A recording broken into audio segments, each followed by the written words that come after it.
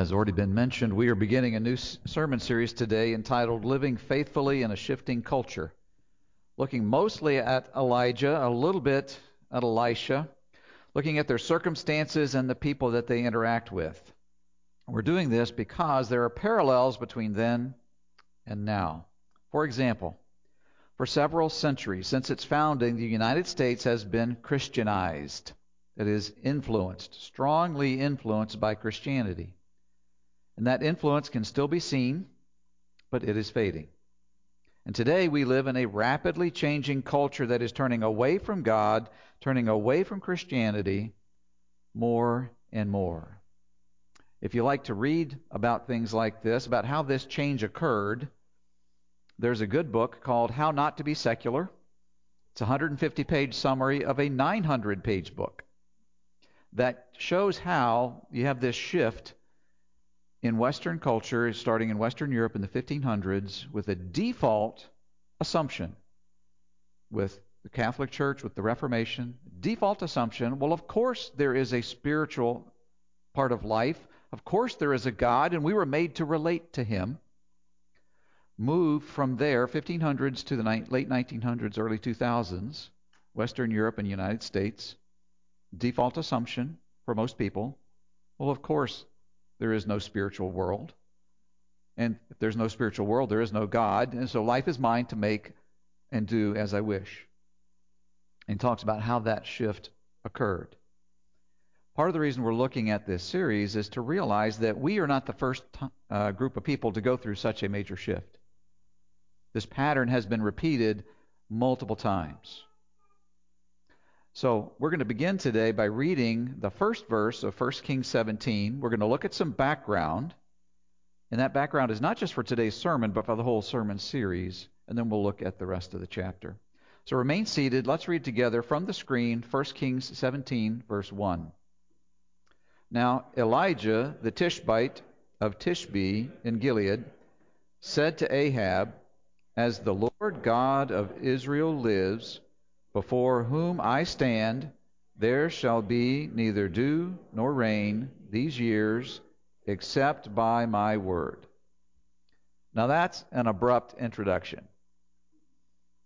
Seemingly from nowhere, this man shows up before King Ahab, claims to be a prophet of God without actually saying those words, makes a pronouncement of judgment, and then disappears. Let's get some background. And we're going to start from the beginning, not only because it's a very good place to start, but because as you read the Bible, you see that God introduces themes in the book of Genesis that He carries out throughout the Bible. God's plan from creation was and is to have a people that are His, people that He loves and people that love Him.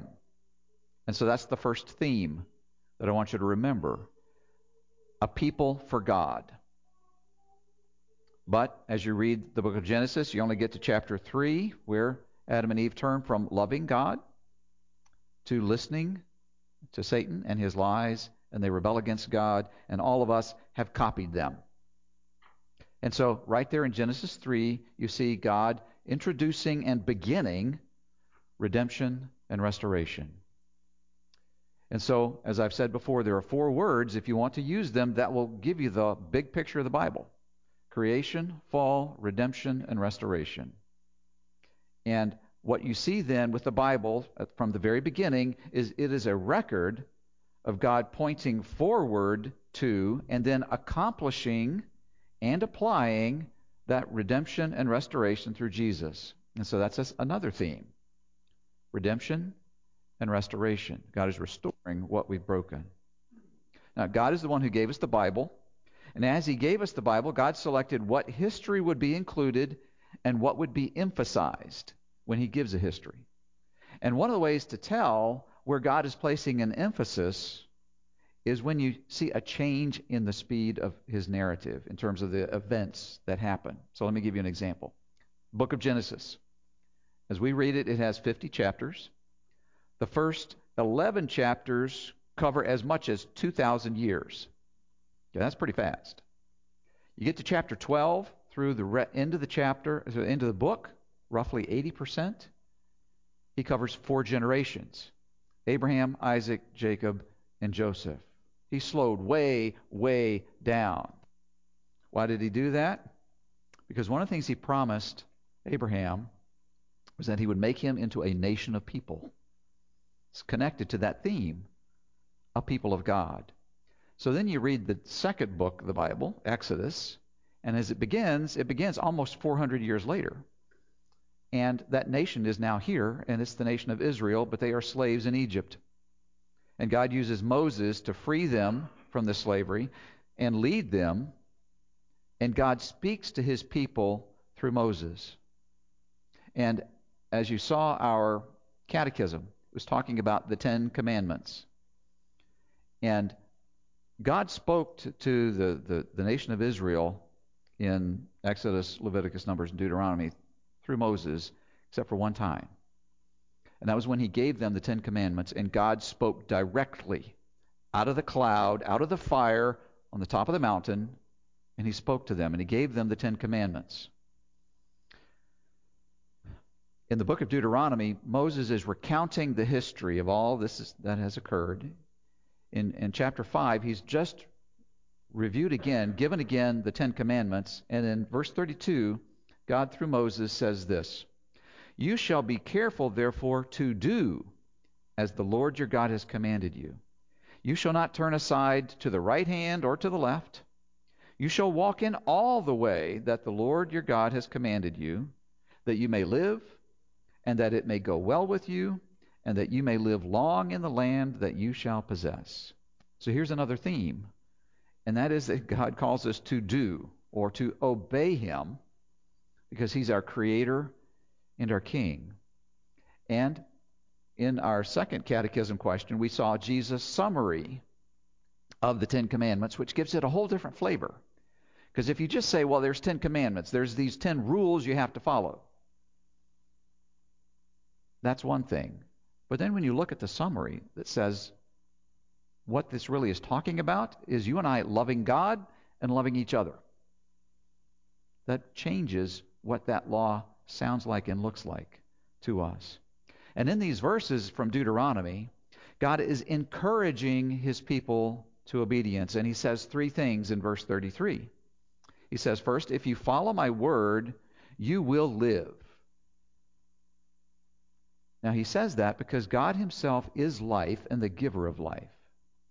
And when you move away from God and rebel, like Adam and Eve did, and like we have all done, you move into death. You move away from life, you're moving into death. That's the first thing he says. Then he says, if you follow my word, it will go well with you. God is wiser than we are, and God is good, and God's way is not only the way of life, it's also the way of shalom. That Hebrew word means more than just peace. It also means wholeness. And then thirdly, he says, then you'll live long in the land. And I don't think he's just talking about long life, but I think it also has this idea connected with the shalom of enjoying the life and enjoying all that God provides. And this encouragement is related to some motivation, and I kind of put that in quotes, in Leviticus 26, Deuteronomy 28, where God gives both positive and negative motivation. The positive motivation, he says, if you follow me, if you obey me, then here's all the good that I will give you. And God almost as if he heaps one good on top of another that he would do for the people, for their animals, for their crops, for their nation. He's going to do all this good, which connects with what we read in the New Testament in James, that every good gift we have comes from God. But then he also has a negative motivation because we're broken people and we naturally turn away. He says, if you choose to turn away, then I'm going to bring consequences, negative consequences that are called curses. And so now you're going to have trouble here, and you're going to have trouble there. You're going to have this difficulty and that difficulty. And why is he doing all of this? This motivation, what is he motivating us to? To turn to God, to turn back to God, to follow God, and obey him, so that we love God and we love others. And God reminded his people in the Old Testament of this motivation through his prophets. These were spokesmen. They spoke for God, and they said to the people, this is what God has said and is saying today. And they spoke to the people and to kings and to other nations as well. And there's another theme connected with this. And that is that God calls us to remember. In my own personal Bible reading, I don't know when I started, in Genesis. I'm now into Deuteronomy. And I'm seeing this word again and again. Remember, or the phrase, do not forget. Because we do so easily turn away and forget. And God used his prophets to speak to the people and say, remember. Remember God's word. Remember his positive motivations. Remember his negative motivations. This is what he wants you to do. Some of those prophets, Moses, Samuel, Nathan, and Elijah. That's just a few of them. And one of the things that you see is that prophets could and did speak to kings. So Moses speaks to Pharaoh, who's the king of Egypt, and confronts him. Nathan speaks to King David and confronts him, as we see today. Elijah speaks to Ahab and confronts him. And they can do this because kings are under God's authority just as much as every one of us as well. A couple more pieces of background. We get a large chunk of Old Testament history in 6 books. 1st and 2nd Samuel, 1st and 2nd Kings, 1st and 2nd Chronicles. These books cover the times of the kings when Israel had a king, the nation. 1st and 2nd Samuel has 3 major characters. Samuel, who was a prophet, and he was the last of the judges and used by God to anoint Saul as the first king of Israel, and anointed David as the second king. Kings and Chronicles basically overlap. They cover the same basic time period, with Chronicles giving you a little extra summary of earlier history, but it's talking about the times of the kings. And we're going to be spending most of our time in this series in the book of 1st Kings. So let's get a short overview. It begins with Solomon, but spends about 11 chapters or so. Talks about his rule, but it also talks about the end of his life, where he let his heart be turned away from God by his wives. Now, if you remember, he had, I think it was a total of 1,000 wives and concubines. Okay, I think that was it. Now, Solomon was a wise man. God gave him wisdom in many areas of life, but there's one area where he was totally lacking, and that was with his wives. Because in Deuteronomy, before there ever was a king, God gave some warnings, some encouragements and warnings, and one of the warnings to the kings was, don't take a lot of wives. But there was a practice in the day of kings making political marriages. And so one king would give his daughter to be married to a king of another nation, and the idea was, we're going to have a semi-treaty here. We're going to have a relationship so that it's much less likely that we'll go to war with each other, much more likely that we'll trade, and we'll both benefit. And so many of Solomon's wives were foreign wives. And when he married them and they came to live with him in Jerusalem, one of the things he did not do is he did not tell them, you are now my wife in my house, in my land, and you will worship my God. He let them worship the gods of the lands that they had come from. And when he got old, he loved his wives more than he loved God. And he built temples for their gods that they could worship them. And as a response, God says through his prophets, Solomon, after you die, I'm going to divide the kingdom. The 12 tribes are going to be split. The 10 northern tribes will become a nation called Israel. The 2 southern tribes will be Judah. And God selected the man to be the king of those 10 northern tribes, and his name was Jeroboam. And God sent a prophet to Jeroboam and told him, Jeroboam, this is what I'm doing. This is Solomon's sin, how he turned away from me. And here's the consequence. And here's what I am promising you. I am giving you the 10 northern tribes. They are yours. And if you follow me and obey me, they will be given to your descendants just like I had promised to David. But he didn't trust God. He didn't trust God to keep that promise. And one of the things you see when you read Kings and Chronicles about the kings of the 10 northern tribes, every single one of them, then that kingdom lasted about 200 years. It says they did evil in the sight of the Lord. And that evil is talking about how the worship of God was corrupted. And that's important because a relationship with God is foundational to how we live our lives. And if we have corrupted that relationship, we've just corrupted how we're going to live our lives. And so Jeroboam was given those 10 tribes, but from his perspective, he had a problem. There was another requirement God had given, and that was that all of the Jews in all 12 tribes were to go to the temple in Jerusalem and worship at least 3 times a year. And his problem, again, Jesse was talking about political situation. It was a political problem. The temple is in Jerusalem. Jerusalem is in Judah. It's the other Jewish nation. And Jeroboam is afraid that the king is going to be able to sweet talk the people when they come down to the temple and get them to change loyalties. Now, again, that's his fear in the face of God's promise that this kingdom is yours and your children's if you listen to me. And he decides he's not going to trust God, and so he makes an announcement. He says to the 10 tribes, "You've chosen me as the king, and I have chosen new places and new ways to worship Yahweh, God."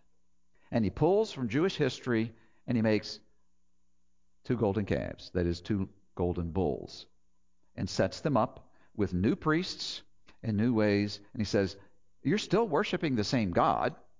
I'm just giving you a new way to do it." And to himself, he's saying, "And now you have no need to ever go to Jerusalem again."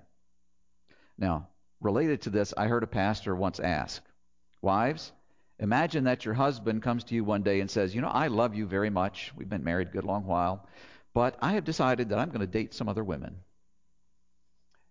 And husbands, imagine that your wives say the same kind of thing to you. How do you respond? Are you angry? You better be. Do you feel betrayed? Absolutely.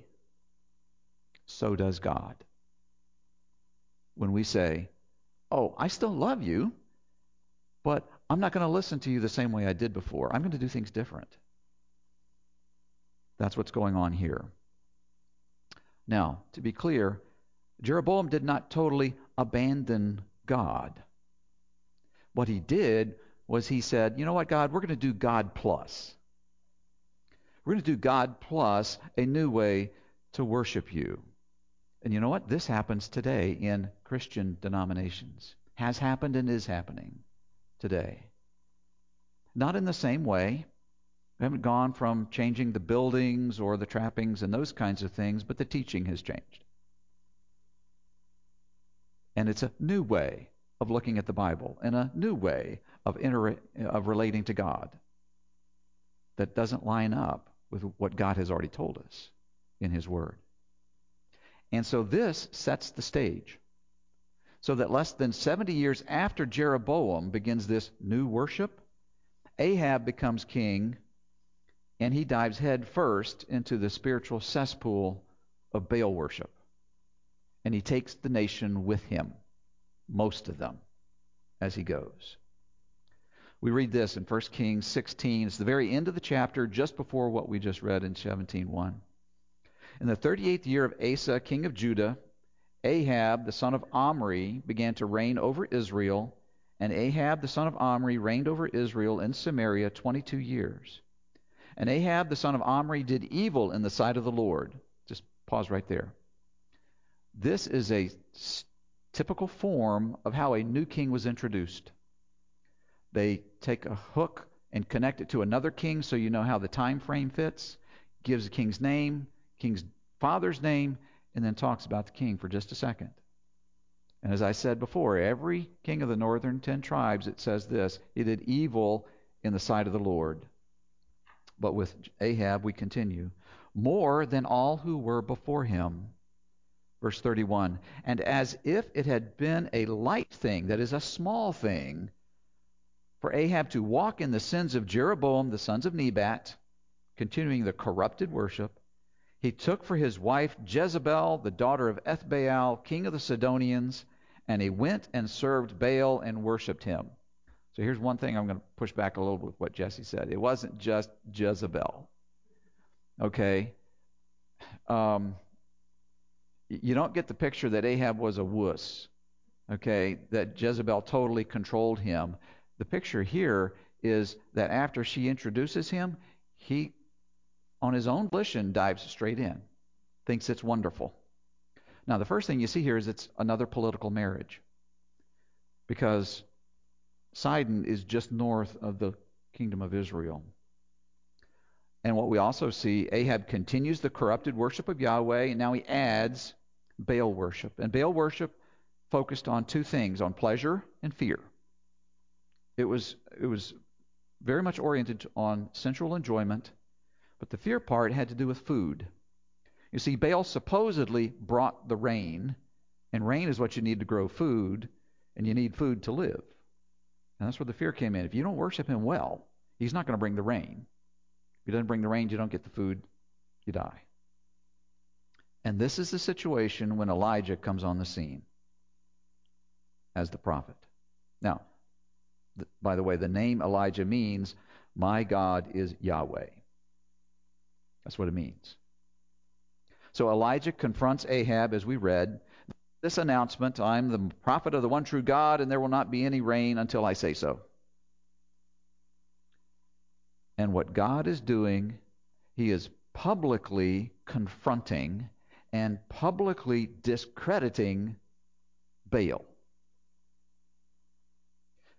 God used Elijah to declare there would be a drought. Drought means no rain. It ended up lasting 3.5 years. It wasn't just a one-season anomaly. It wasn't just a, oh my goodness, this does happen occasionally, doesn't it? 3.5 years. And Elijah was specific. He said no rain and no dew. Because even if there isn't any rain, sometimes you can get heavy dews where the grass and the ground is wet every morning. And that can keep the plants alive. But no dew and no rain, they don't live. And that means no crops. And no crops means no food. And Baal did nothing because Baal was fake. Now, why is God doing this?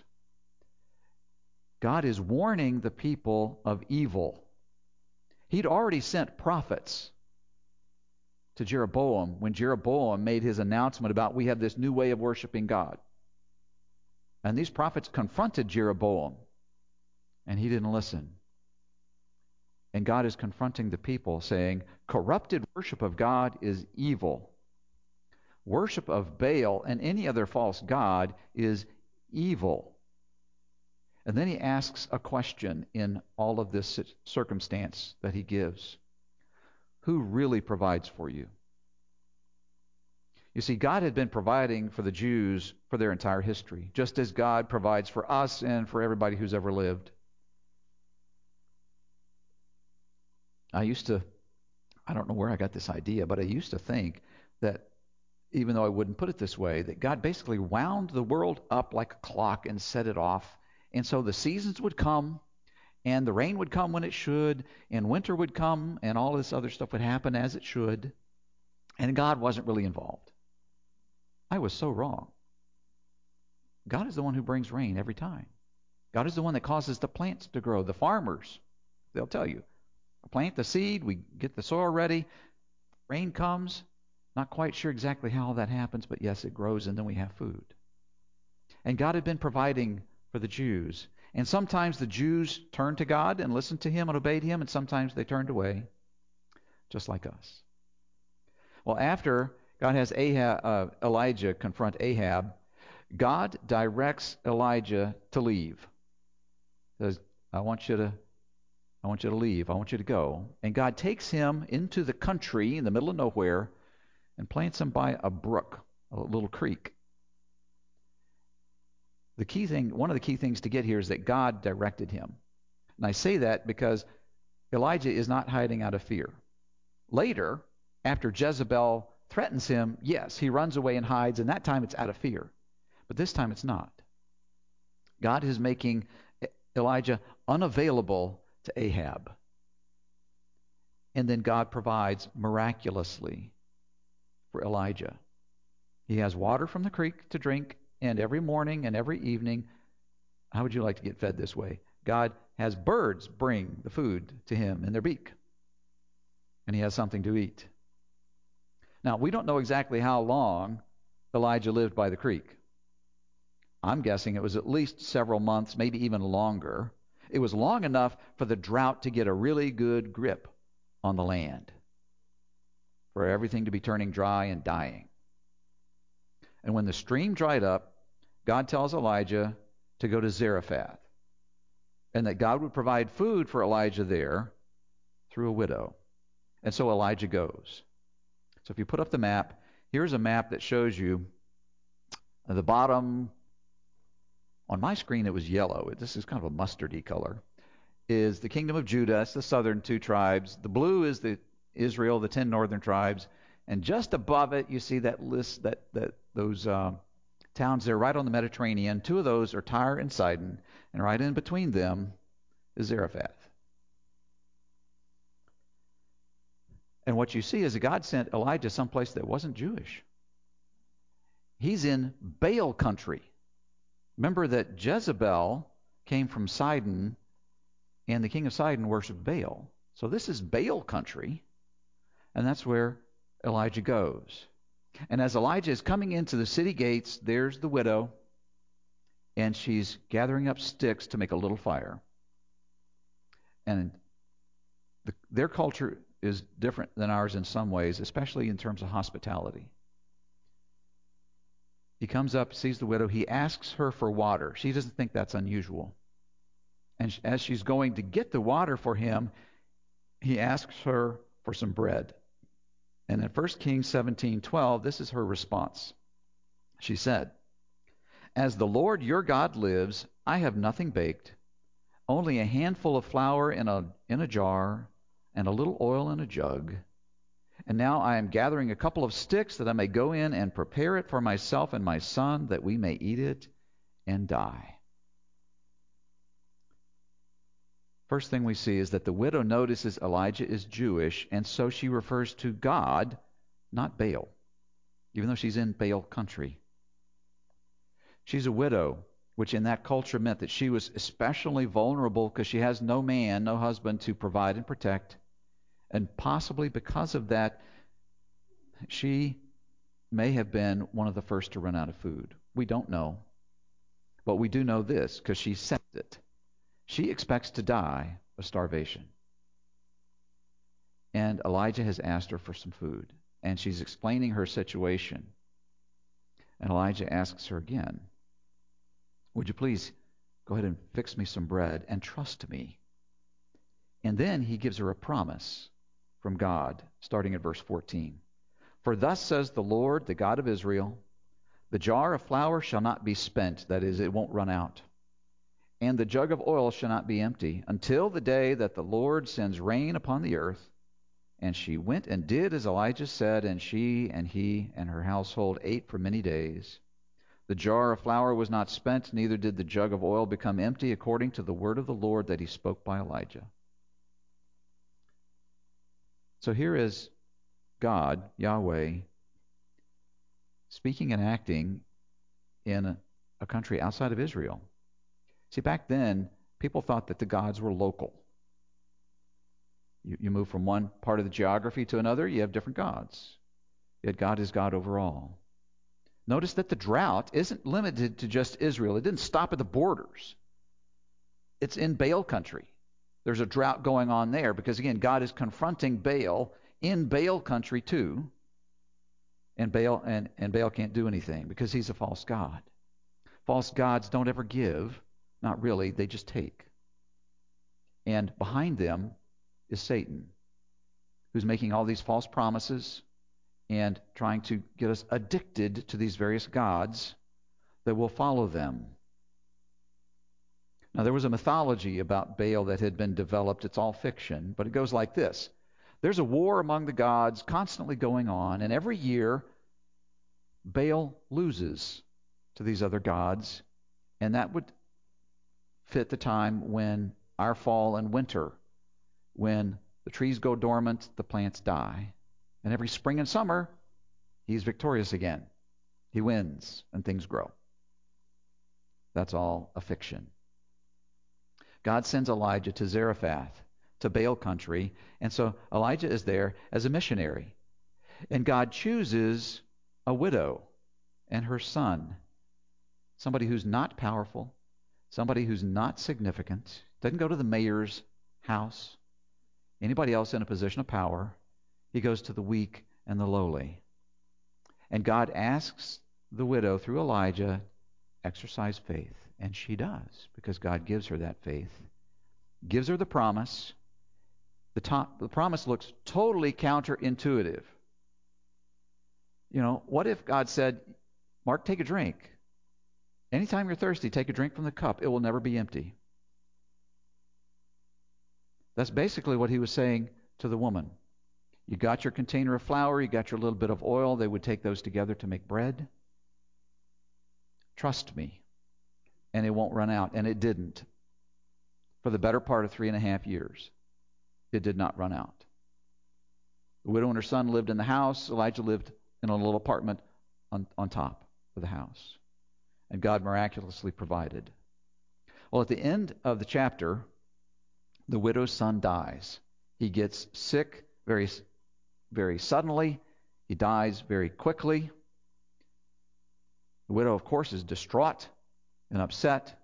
Elijah prays, and God raises the widow's son from the dead. And I believe that God included that in that chapter, in that part of the history, because in addition to providing rain, or supposedly providing rain, Baal also was said to give life. But he never did. But God did. So what can we learn from this account? First, there's a pattern that you see. The culture in Israel, the people of Israel, moved from worshiping God the way God said to worship Him, to worshiping God a different way, to worshiping a false god. And they're not the only ones to go through that.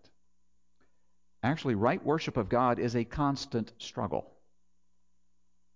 If you go back and look at the history of the United States, the people that first came to settle came because they wanted freedom to worship God as the way they understood God wanted to be worshiped from the Bible. They didn't want a state religion that excluded all, or denomination that excluded all other denominations. Yet, that was in the 1600s. The First Great Awakening was in the 1700s. It was the second and third generation. Now that things were getting established and they were doing well, they were being pulled away by the lure of wealth and thought that's where comfort is, that's where the good is. And God began to work. And He worked again in the Second Great Awakening, during the Civil War, in the late 1800s, in the early 1900s. Again and again. Right worship of God is a constant struggle, and it's so easy for us to begin to move, even if we haven't changed the form at all. Even if we're still coming to church, yet in our thinking, we can think of God differently. We can read God's Word differently, not the way He wants us to. Second, we see that God is the one who provides life for people. Not Baal, not anything else. You and I, our gods, they're not statues. They're things like success and entertainment and pleasure and power and money and control and approval. And we look to them and we say, "This, you can give me what I need, you can give me what I long for." And maybe a little bit they can, but it does not last, and there's always a sting, and that sting is death, because we've turned away from life. And why do we do this? Because we forget. We're not remembering anymore who God is and what God says and how He gives life, and also because we're naturally spiritually blind. And if you're spiritually blind, we don't see God accurately when we don't see ourselves accurately. We also see in this God's sovereignty over life and death, not only providing food miraculously, but raising the son from the dead. We see that God provides. He provides what we need to fulfill the calling He has given us. God sent Elijah to the creek, and God provided for him food. God sent him to Zarephath, and God provided for him there. And God provides for us today for what He calls us to do. Not necessarily for what we want, not necessarily what would help us to be comfortable, but He gives us what we need. And God gives direction, calls us to follow His lead. Then we see this, looking at Israel, the people. God sometimes allows us to experience what I call a spiritual desert. Situation is hard and difficult, and there's extra pressures and things going on. And if you want to get some good perspective on spiritual desert, read some of the letters from John Newton, the man who wrote Amazing Grace. He was a pastor, and he wrote letters to people, and in some of those letters he talks about the good that God does, and the fact that these dry times, these hard times, are God's goodness to us. They're reminding us of how easily we turn away. They're reminding us of how God provides, how loving He is, how He forgives and is so patient with us. So with all of these things in mind, let's thank God that He pursues us. Let's thank God that He chooses to love us, that He provides for us. He gives us everything that we need. Let's pray. Lord, we thank You for Your goodness. We thank You for Your loving kindness, Your great patience. We thank You for this reminder we have in Kings that You're the one who sent Elijah. You're the one that sent Elijah to warn the people, to confront the people, to confront Ahab. You confront us as well. You warn us. You call us to remember. You bring people in our lives. You speak to us by Your Spirit. We thank You for all of this. We thank You for loving us. Thank You for the hope that we have because You are good. And we pray this in Jesus' name. Amen.